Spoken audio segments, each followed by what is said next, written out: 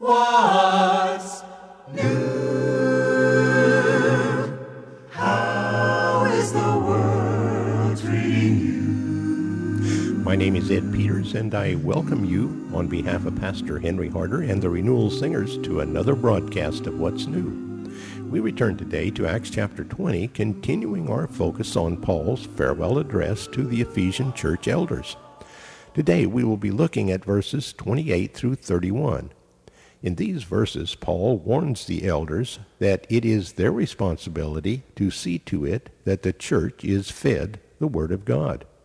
On our previous study, taken from verses 26 and 27, Paul reminded these men how he had faithfully given to them the whole counsel of God. Now it was up to them to take care of the flock.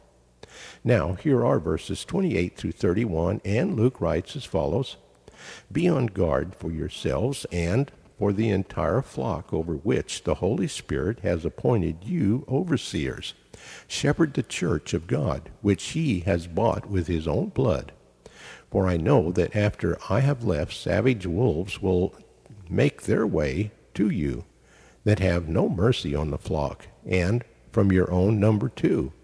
Persons shall come to the fore, who teach distorted things to draw away the disciples after them.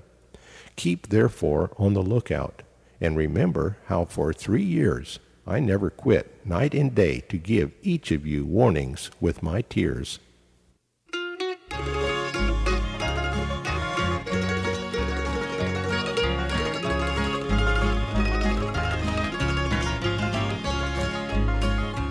There's a little mountain church in my thoughts of yesterday, where friends and family gathered for the Lord.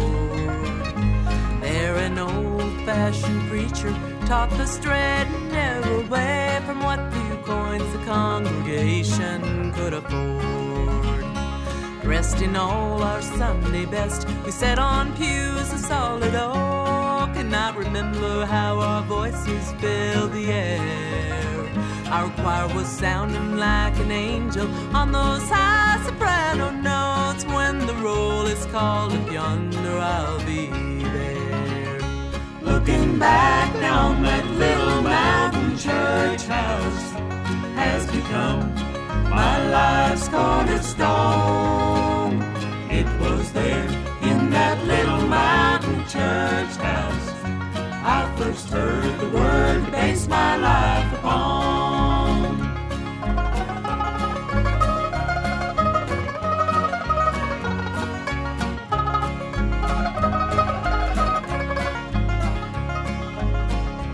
At the all-day Sunday singings and dinners on the ground, many were the souls that were revived, while the brothers and the sisters who'd gone on to glory land slept in peace in the maple grove nearby.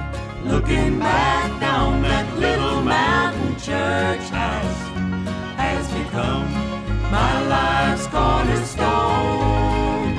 It was there in that little mountain church house I first heard the word to base my life upon. Looking back down that little mountain church has become my life's cornerstone. It was there in that little mountain church house I first heard the word to base my life upon. I first heard the word to base my life upon.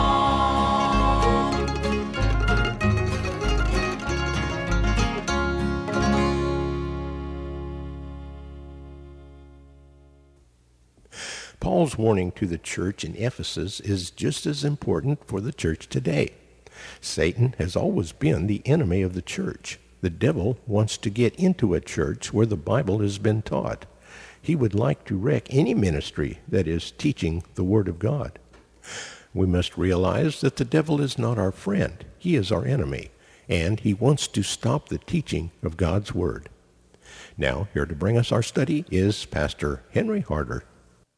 The pastor who founded the church and shepherded it for 3 years is leaving, evidently not to return.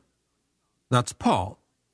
He has some final words to the elders of the church. Here is what he said to these elders.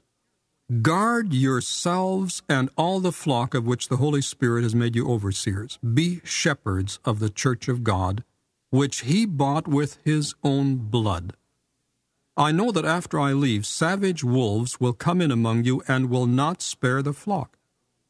Even from your own number, men will arise and distort the truth in order to draw away disciples after them.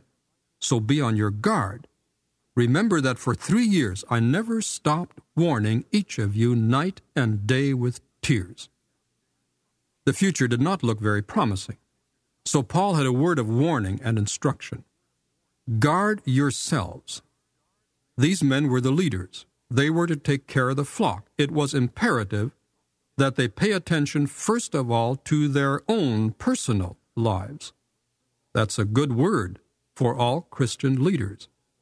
Unfortunately, it is not always heeded in our 20th century Christian world.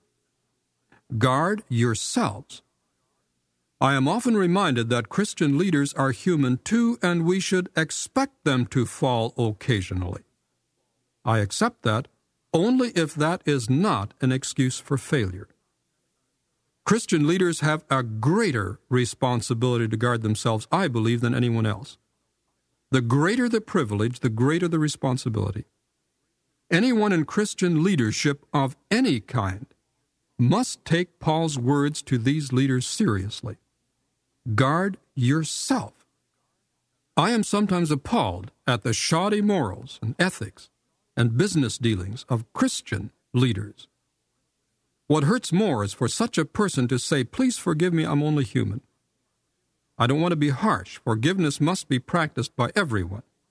But I believe all Christian leaders, while human, need to guard themselves. This is good, current advice, sorely needed, from the Apostle Paul in AD 57.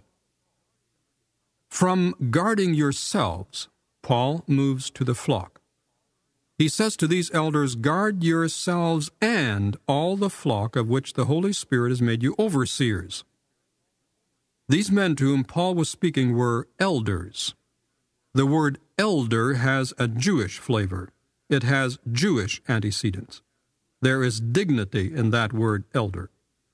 The word overseer has Greek derivation and emphasis. It sounds as though it should refer mainly to administration responsibilities, but it doesn't. Paul's next sentence is, be shepherds of the church of God. The work of the overseer was to be the shepherd of the flock, and caring for it, looking after it. Why is that so important? Because they are people? Not necessarily. Are we to be purely people-centered? Notice Paul's words, be shepherds of the church of God which he bought with his own blood. The church is owned by the Lord. He bought it with his blood. That's a high price. It is precious to him. That's why it should be guarded and shepherded, for God's sake. There is a slight problem in this verse. God bought the church with his own blood.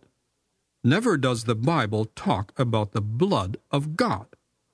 Evidently, some early copyists noted the problem and changed the word God to the word Lord. In that way, it could refer to Jesus. According to the rules of textual criticism, the original text as Luke wrote it had the word God. So it should not be changed to Lord. Neither is a change necessary. If we accept Christ as God, as Paul put it in Romans 9:5, Christ is God over all, then this has reference to the cross, where his blood was shed. It's an expression to indicate how precious the church is to the Lord. This expression is interesting from another standpoint.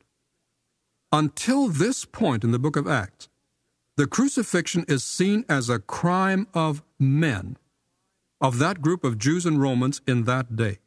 Now, the crucifixion, the shedding of the blood of Jesus, is seen as an act of God.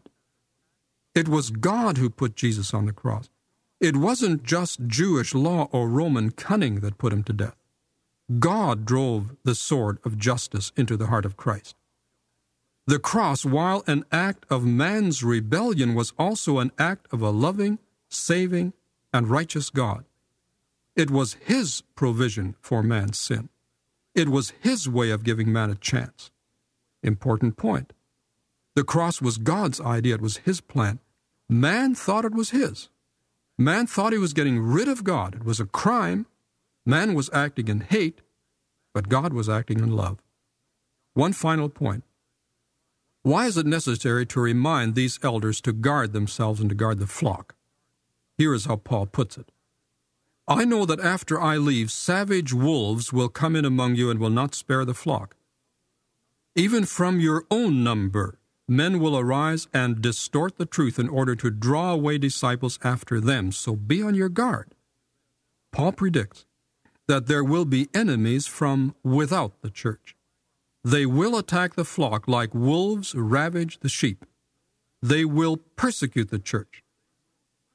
Perhaps more insidious are the enemies from within the church. They will distort the truth. That has been the history of the church.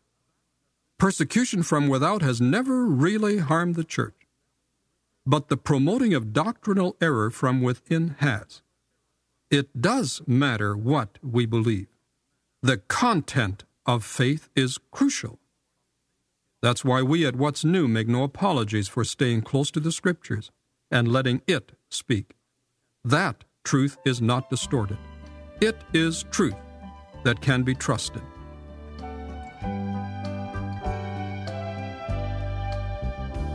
At a time of God's own choosing, He came.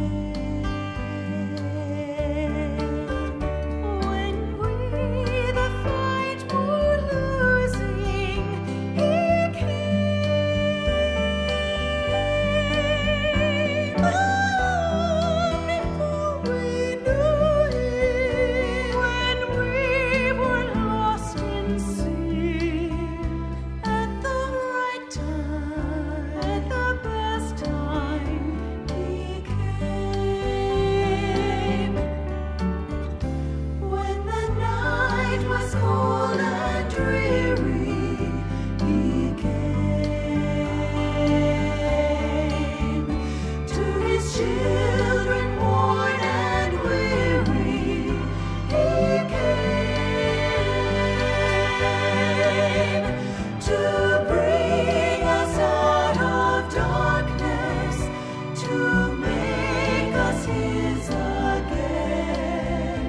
At the right time, at the best time, He came. He came. To the great and to the lowly, He came. To the wicked, to the holy, He came. That we might know the Father, that heaven we might gain. At the right time, at the best time, He came. At the right time, at the best time, He